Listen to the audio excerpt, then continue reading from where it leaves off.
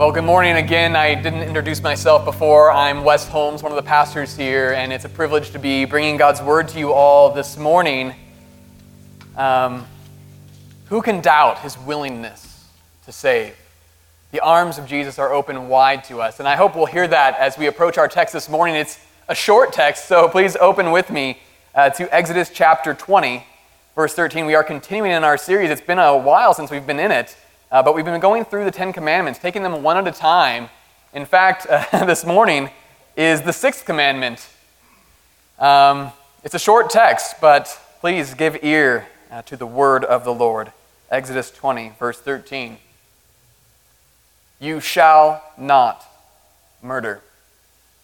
Amen. The grass withers and the flowers fall, but the word of our God endures forever. Let's pray as we come to Him. Father in heaven, we need to hear from you this morning. As we consider this short but profound law that you have given us, may your Spirit be at work in our midst, speaking to our minds, changing our hearts, and lifting us to Jesus. So meet us here, we pray, and speak to us in Jesus' name. Amen. Are any of you game show fans? Well, even if you're not, you have to admit that you do learn some really interesting things about human nature on a game show. There was actually a recent episode of Family Feud where one of the Fast Money challenges, apparently, which surveyed 100 people with this question. This is the question that they were asked. How many of the 10 Commandments have you broken this month? So the survey was given, how many of the 10 Commandments have you broken this month? And the contestant is supposed to guess, right? How many did this 100 people, what was the majority answer to that question? Was it 3? Was it 7? It was 1. It was 1. But let's not ask if they knew what all the 10 Commandments were when they were asked this question.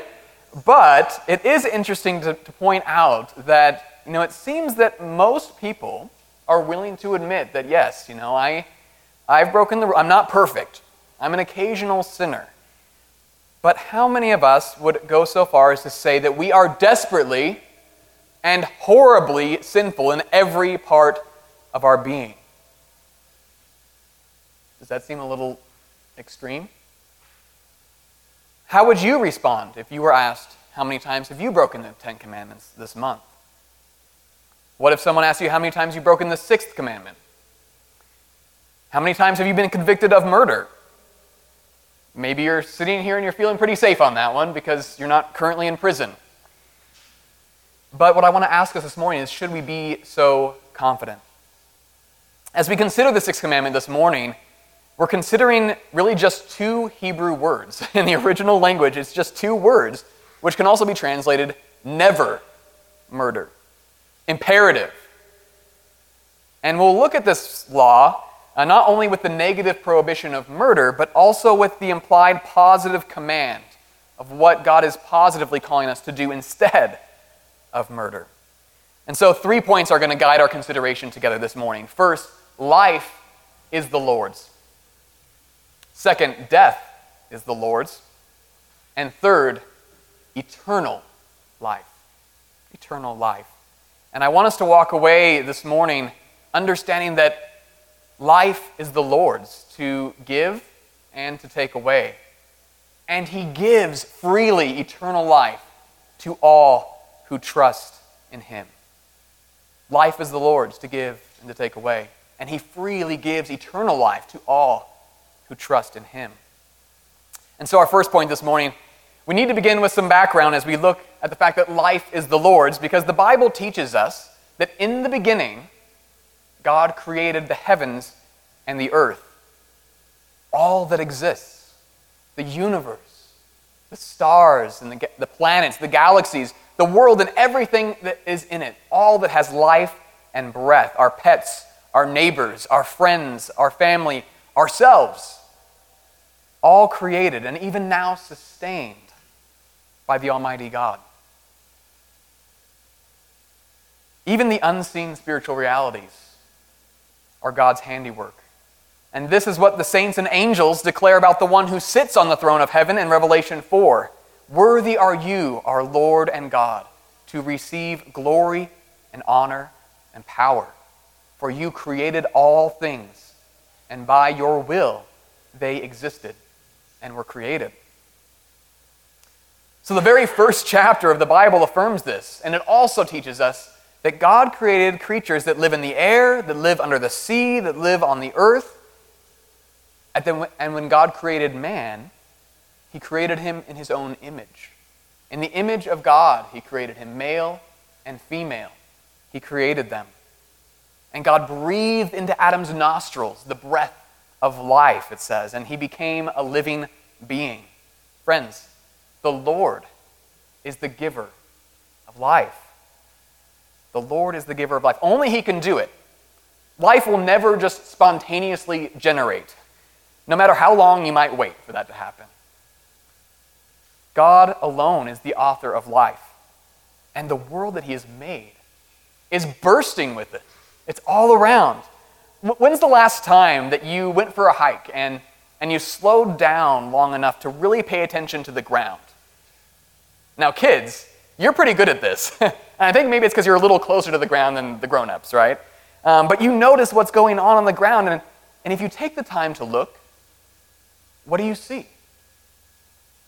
All kinds of small creatures scurrying about. There's insects, reptiles, small mammals, all busy with what God has given them to do that day. When you think about it, isn't just the sheer number and diversity of life stunning?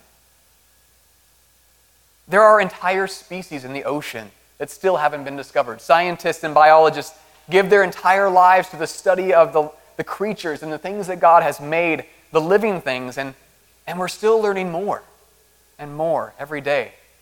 Amazing. Amazing. But mankind, even more amazingly, was made special by God above the other creatures, to live forever with him in a relationship of fullness and joy, love and glory. When God made human beings in his own image, they were very good. The Lord created us, you and me, to reflect his character, to walk in knowledge and righteousness and holiness with him into eternal life. This was his purpose from the very beginning. And God gave Adam and Eve, our first parents, a test. He gave them a test to give them that opportunity to show themselves to be who they were made to be. He said to them, "You may eat of any tree in the garden, but of the tree of the knowledge of good and evil you shall not eat. For in the day you eat of it, you shall surely die." Right here we have to stop and pause and see the connection here to the sixth commandment.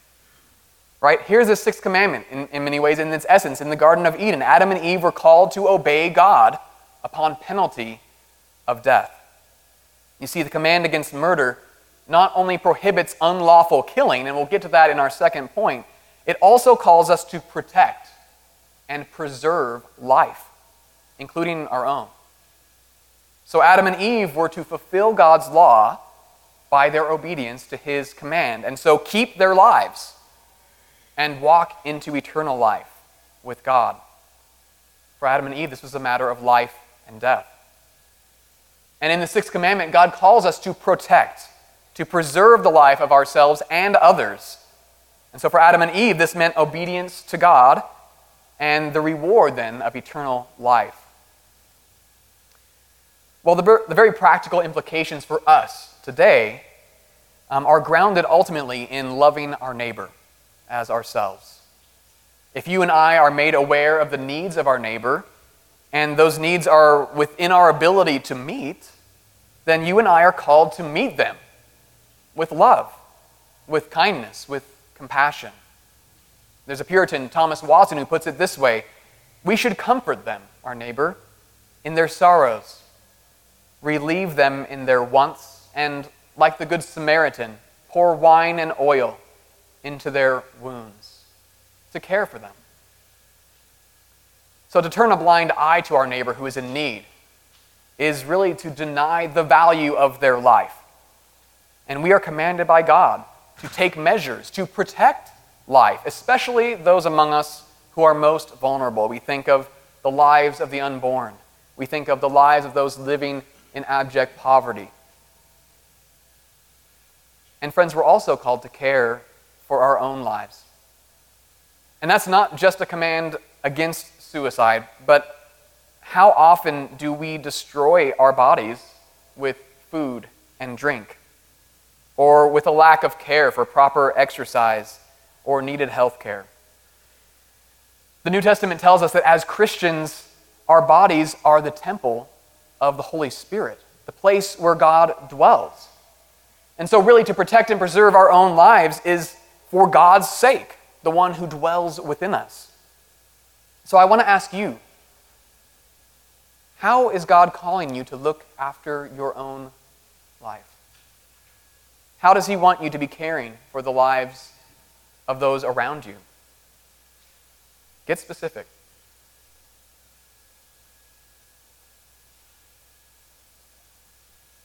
You see, a failure to protect and care for life inevitably will result in one thing, namely death. And that brings us to our second point.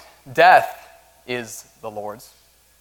That may sound strange to us because first we need to affirm that God is not the author of death. Sadly, we are the ones who get the credit for that. You probably know the rest of the story of Adam and Eve. They were tempted by the devil in that garden. They were tempted to reject God's law and assert their own authority, and by that action they introduced sin and death into God's perfect world. You see, it was mankind's rebellion against God that ultimately brought that consequence of death. Death is God's judgment for sin. As Paul writes in the book of Romans, the wages of sin is death. And here's Adam and Eve taking their life into their own hands, rejecting the authority of God, and plunging the whole world into a state of sin and misery. Friends, it's not our place to take that kind of authority upon ourselves, to take the authority upon ourselves to decide who lives and who dies, including our own life. That doesn't mean, however, that man's life should never be taken. There is nuance here. Isn't it true that sometimes a person's sin is rightly met with death? We actually see this all the way back in Genesis 9. After the flood, God was speaking to Noah, promising never to destroy the world again in a flood, but He also gave Noah this law of retribution, saying to him, "Whoever sheds the blood of man, by man shall his blood be shed. For God made man in His own image." So this is a matter of justice. This is a matter of righteousness, which sometimes requires that for murder, the just consequence is, in fact, death. The New Testament also affirms this, Romans 13, where Paul is acknowledging that civil authorities bear the sword for the purpose of upholding justice. So this killing, right, this kind of this enforcement of what is right and just is not a breaking of the Sixth Commandment. In this also falls the idea of the just war theory, this idea that's proposed as a distinct matter from breaking the commandment, something distinct from an unlawful killing, because there are times when a nation will need to go to war for the sake of protecting life. Even God Himself led His people into holy war for His own righteous and holy ends. And we'll see more of that as we continue on. But there are many specifics about how to apply this in any given situation. It becomes very complex very quickly. At the end of the day, what we have to do is rely on the wisdom that God gives us. Rely on the basic principles of His law to guide us, and seek His wisdom to apply that rightly. But at its most basic, the Sixth Commandment prohibits us from claiming for ourselves the authority to take the life of another image bearer of God. And this life-taking doesn't only refer to what we might think of, cold-blooded murder. It also refers to that kind of hot rage that we have that would lead to murder, or even manslaughter by negligence and failure to take the right precautions. At the end of the day, the murder that God prohibits goes all the way to the heart. Jesus himself said, "You have heard that it was said to those of old, 'You shall not murder,' and whoever murders will be liable to judgment. But I say to you that everyone who is angry with his brother will be liable to judgment. Whoever insults his brother will be liable to the council, and whoever says, 'You fool,' will be liable to the hell of fire." You see, murder is a matter that begins in the heart, with anger, with hatred, and envy. And if you take even a cursory look at the events of human history, you will find countless stories of murder, manslaughter, and tragic loss of human life. Friends, this is not the way it should be. And it all starts right here, in the heart. Consider the story of Cain and Abel. Now remember, this is the third and fourth human being to ever walk the face of the earth. And Cain murdered his own brother. Why? Why commit this horrible act? It was envy. Cain was envious of the acceptance that Abel received from God for his sacrifice that he did not. And so his anger raged in his heart, and murder was the result of his hands. Friends, we can say that the same is true of us. Even if we haven't physically murdered someone, we all have had the experience of harboring unrighteous anger towards someone. Have you cursed others with your lips? Committed mental murder against them with your malice? Have you used your position of power and authority to abuse someone under you for your own selfish gain? This is no small thing. When we break the sixth commandment, friends, we join league with the father of lies. In John's gospel, Jesus refers to the devil as a murderer from the beginning. He didn't actually kill Adam and Eve, but he certainly led them into death by his deception and his hatred of them. Ultimately, murder isn't simply an offense against another human being, but ultimately against God himself. Thomas Watson, that Puritan author I mentioned a moment ago, notes that murder is a wrong offered to God's image. It is tearing God's picture and breaking in pieces the King of Heaven's broad seal. In our murderous acts and words and attitudes, we are actually in our hearts seeking to overthrow God and all that represents him. So I hope we see that it's not a matter of whether or not you have kept the sixth commandment this month, but in how many ways have you broken it by failing to do what it requires, protecting, preserving life, or transgressing what it forbids. Here we are, called to protect and preserve life, but instead we treat that life with contempt, and our hearts are filled with hatred. God alone, friends, possesses the authority to take life, and he does it on account of our sin. The Apostle James tells us that whoever keeps the whole law but fails in one point has become guilty of all of it. So all of us are culpable, not only by our failure in obedience, but by our very nature, inherited from our first parents, Adam and Eve. Death is our due. Really, eternal death is our future, cut off from the goodness of God forever. But thanks be to God, friends. This is not the end of the story. It won't always be like this. And so our third point, life everlasting. And we can come to this third point because Jesus came to save. The eternal Son of God came not to abolish the law, but to fulfill it. And he did it by taking on a human nature to himself, showing us what true life actually looks like. Have you ever thought about that? That Jesus lived the fullest life that has ever been lived on the face of the earth. Jesus loved his neighbor with his whole heart. He perfectly protected and preserved life, performing miracles, healing, feeding the multitudes. And he became for us himself the bread of life. Not only that, but he submitted himself to the grim reality of death as our substitute. Though you and I deserve to die for our hatred of God, Jesus received the death penalty for us to redeem us from the curse of the law. Jesus faced the worst kind of human death, crucified, bearing the Father's wrath for our sin.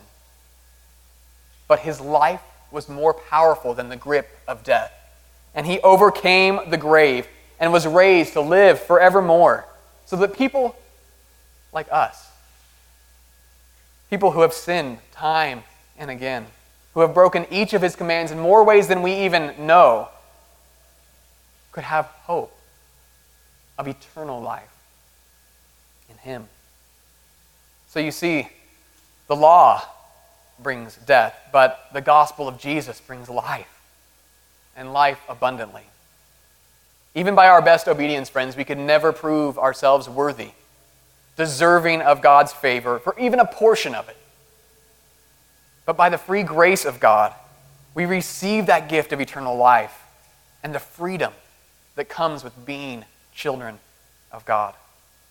So one day, Christian, one day, you and I will be free forever from sin and death that infects all of us in this fallen world. However, to ignore God, to reject his mercy, to go on living as if we're just fine on our own is actually to commit the deepest act of murder against ourselves, because we deny our own life when we turn away from the open arms of Jesus. And friends, where you stand with the Lord is a matter of life and death. And the Bible tells us that the Lord Jesus will come again to judge the world in righteousness. What will be your confidence on that day? Will it be your attempts to obey God's law? Will that stand the test? Is breaking only 1 out of 10 commandments good enough? No. Only one who is perfectly righteous and holy and pure can stand before our holy God. And so all that's left for us to do is to cast ourselves on that one. And his name is Jesus. To rest in his grace and receive his promise that whoever believes in him will not perish but have eternal life. Before we close, there's 2 points of application I'd like us to draw from all of this. First, that if you want to be assured of your standing with God, simply trust in what Jesus has done for you. Trust in Christ. And even death itself will not have the final word over you. Because, friends, we all have fallen short of the glory of God. Death is what we earn by our deeds. But Jesus freely welcomes sinners to come to him in faith. And it's his pleasure to give us the kingdom. And we can be confident that if our faith is in him, we will live forever with him in glory. And 2, if you're looking to Jesus in faith, you will be changed. Since the Lord has given you true and eternal life, even the foretaste now, since Christ was killed in your place, since he rose again to new life, never to die again, you are free, Christian, to truly obey and walk in his ways. Even in this short time of this life, we are called to grow in our obedience to him. And so may we do that together. Encourage one another to put to death those things in us that really are the cause of our own death. And do it by the power of the Holy Spirit who lives in us. What does this look like for you?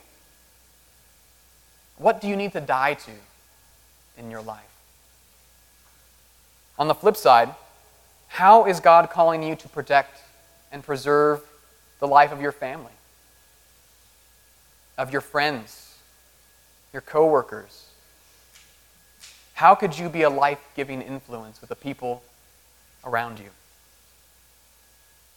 Even more, how might you share of the bread of life with those in need?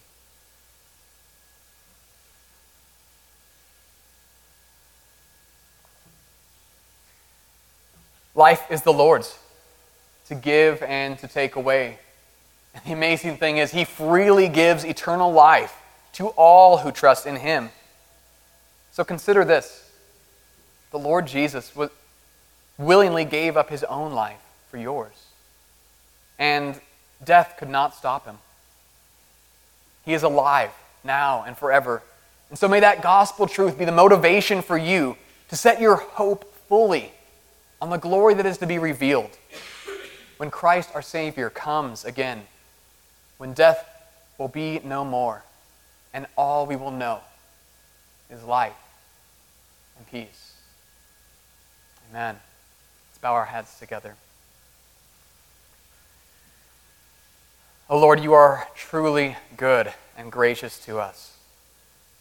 Thank you for giving us a Savior who will not turn us away when we come to him in faith. Lord, help us to be humble people, to recognize that we have no room for bargaining, no room to show ourselves to be deserving or putting you in our debt.